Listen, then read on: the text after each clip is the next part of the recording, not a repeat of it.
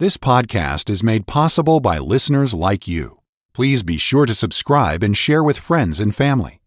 To help support this ministry, please visit walkwiththeking.org/donate. Thank you for listening. All right, thank you very much. And hello again, friends. How in the world are you? Doing all right? Well, this is your friend Bob Cook, and I'm glad to be back with you, seated with you as you drive in the car, or seated across from you at the table, or if you're just waking up, let me be the first one to say, good morning, God loves you, and so indeed do I. Wherever you are and whatever your circumstances may be, please remember, your relationship to the Word of God is what makes the difference in your lifestyle and in your habit patterns. That's where we were the last time we got together. Ye shall know the truth, and the truth shall make you free. The blind, naive pride of these people shows up in verse 33. They said, we're Abraham's seed, and we were never in bondage to any man. Well, right that minute, while they were talking, they were in bondage to Rome, and they knew it. But the Lord Jesus was not talking about political or societal freedom. He was talking about a different kind of freedom. And so he goes on to say, verily, verily, I say unto you, whosoever committeth sin is the servant, that's our word doulos, slave, is the slave of sin. The servant abideth not in the house forever, but the Son abideth ever. If the Son, therefore, shall make you free, ye shall be free indeed. Whoso committeth sin is the slave of sin. A slave? Yes, they had slavery in those days. And a slave was owned by someone else. A slave had no rights of his own, no property of his own, no plans of his own, no opinion of his own, no schedule of his own, and no future of his own, except to obey what his master said. That was a slave. Jesus said, whosoever committeth sin is the slave of sin.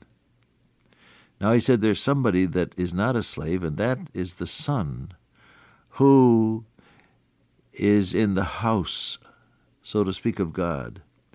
And he said he's always there. The Son abideth ever. The slave comes and goes.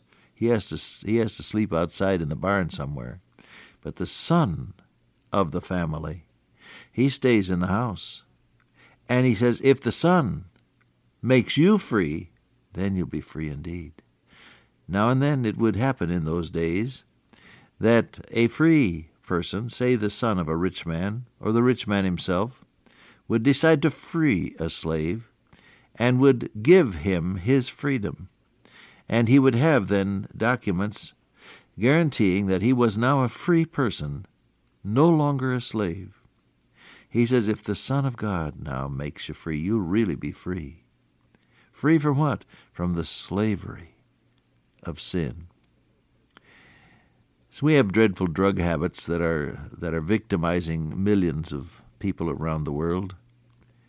Cocaine and its derivative crack are with us now. And very frequently on the news you'll see people saying, well, I can't help it. I lie, I steal, I'm willing to kill, I'm even willing to die for this habit. And they say it quite frankly.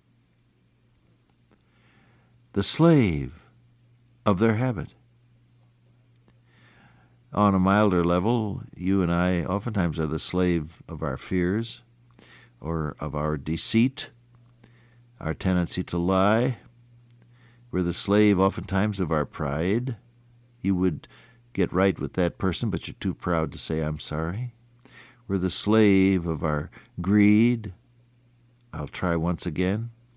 On life's wheel of fortune, we say, I'll take one more spin, and then it turns up bankrupt, doesn't it?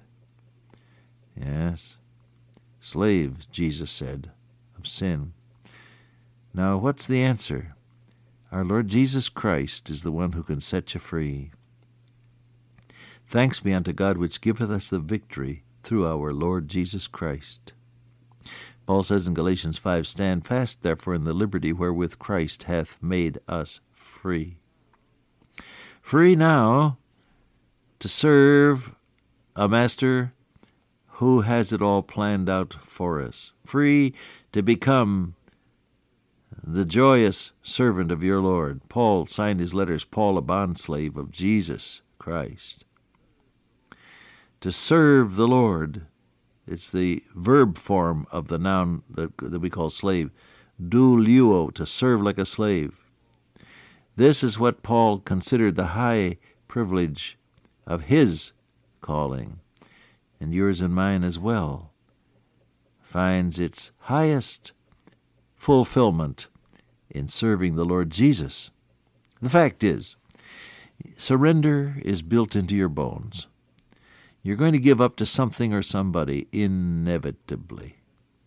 Most of us end up giving up to ourselves and to our habits and to our desires and to our temptations. We try, we fight it for a while, and then we collapse and give up. The Christian genius is to give up, but to do your giving up to the Lord Jesus. Romans 6 says, As ye have yielded, given up, your members slaves to unrighteousness, even so, same method, same experience, same action, even so, now yield, that means give up, the members of your body slaves to righteousness, and the end will be holiness. That's what Paul says in Romans chapter 6.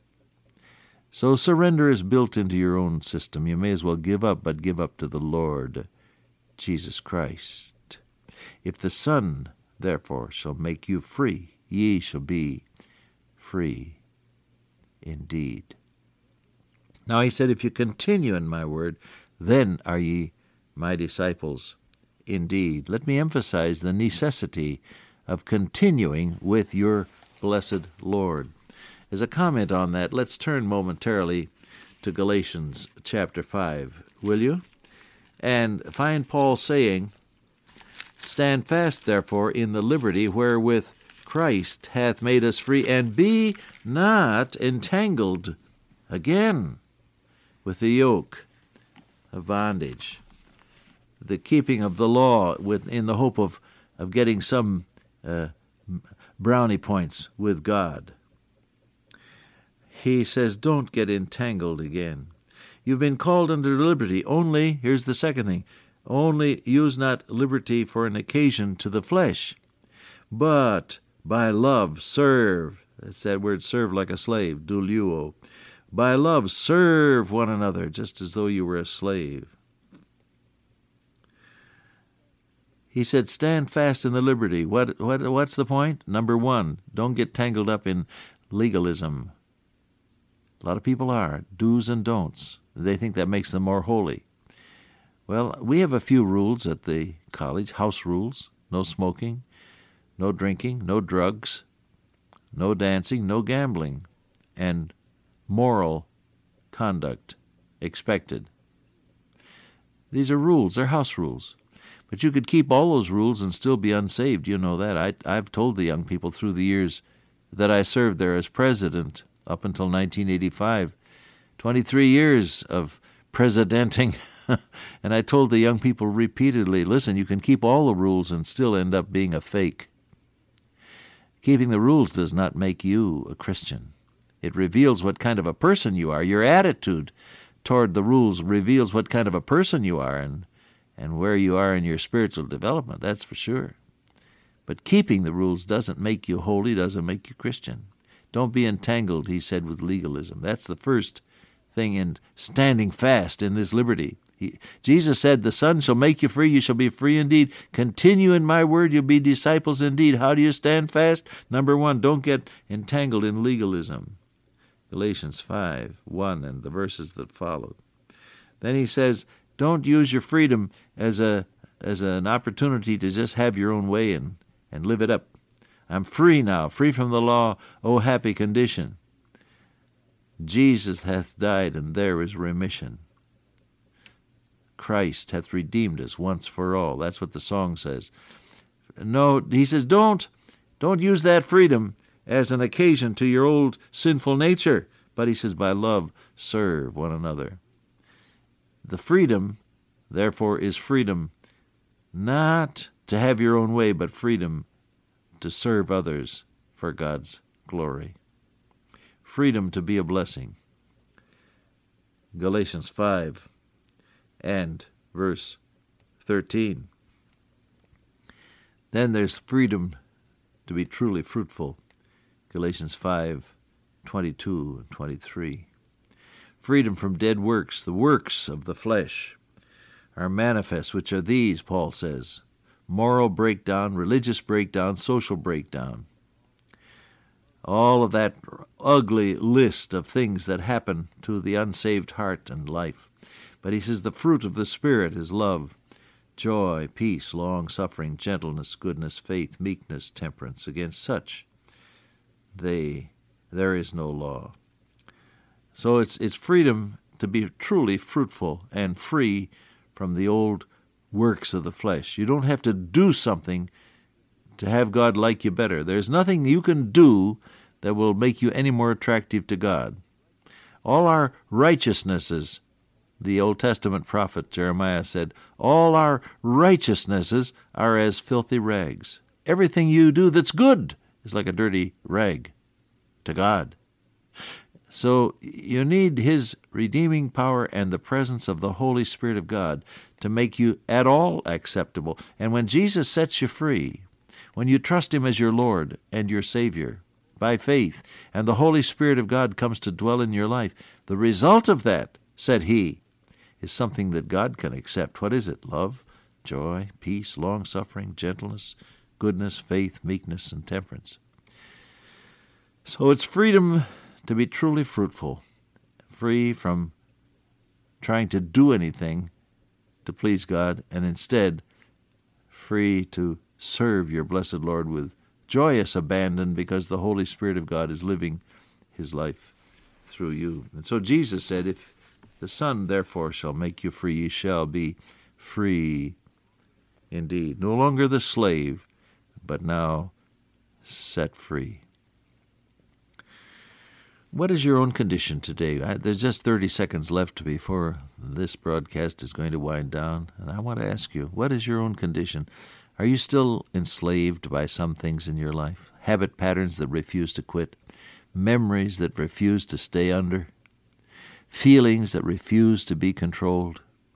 Still freeze up with rage or fear? Still try to detour around some things?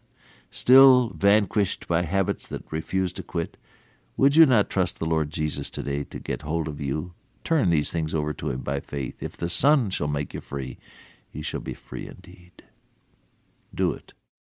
Dear Father, today, may we be set free by the wonderful truth of God, as found in Thy inerrant Word, the Bible, and as found in the Lord Jesus Christ, who by His Holy Spirit dwells within us. Amen. Till I meet you once again by way of radio, walk with the King today and be a blessing.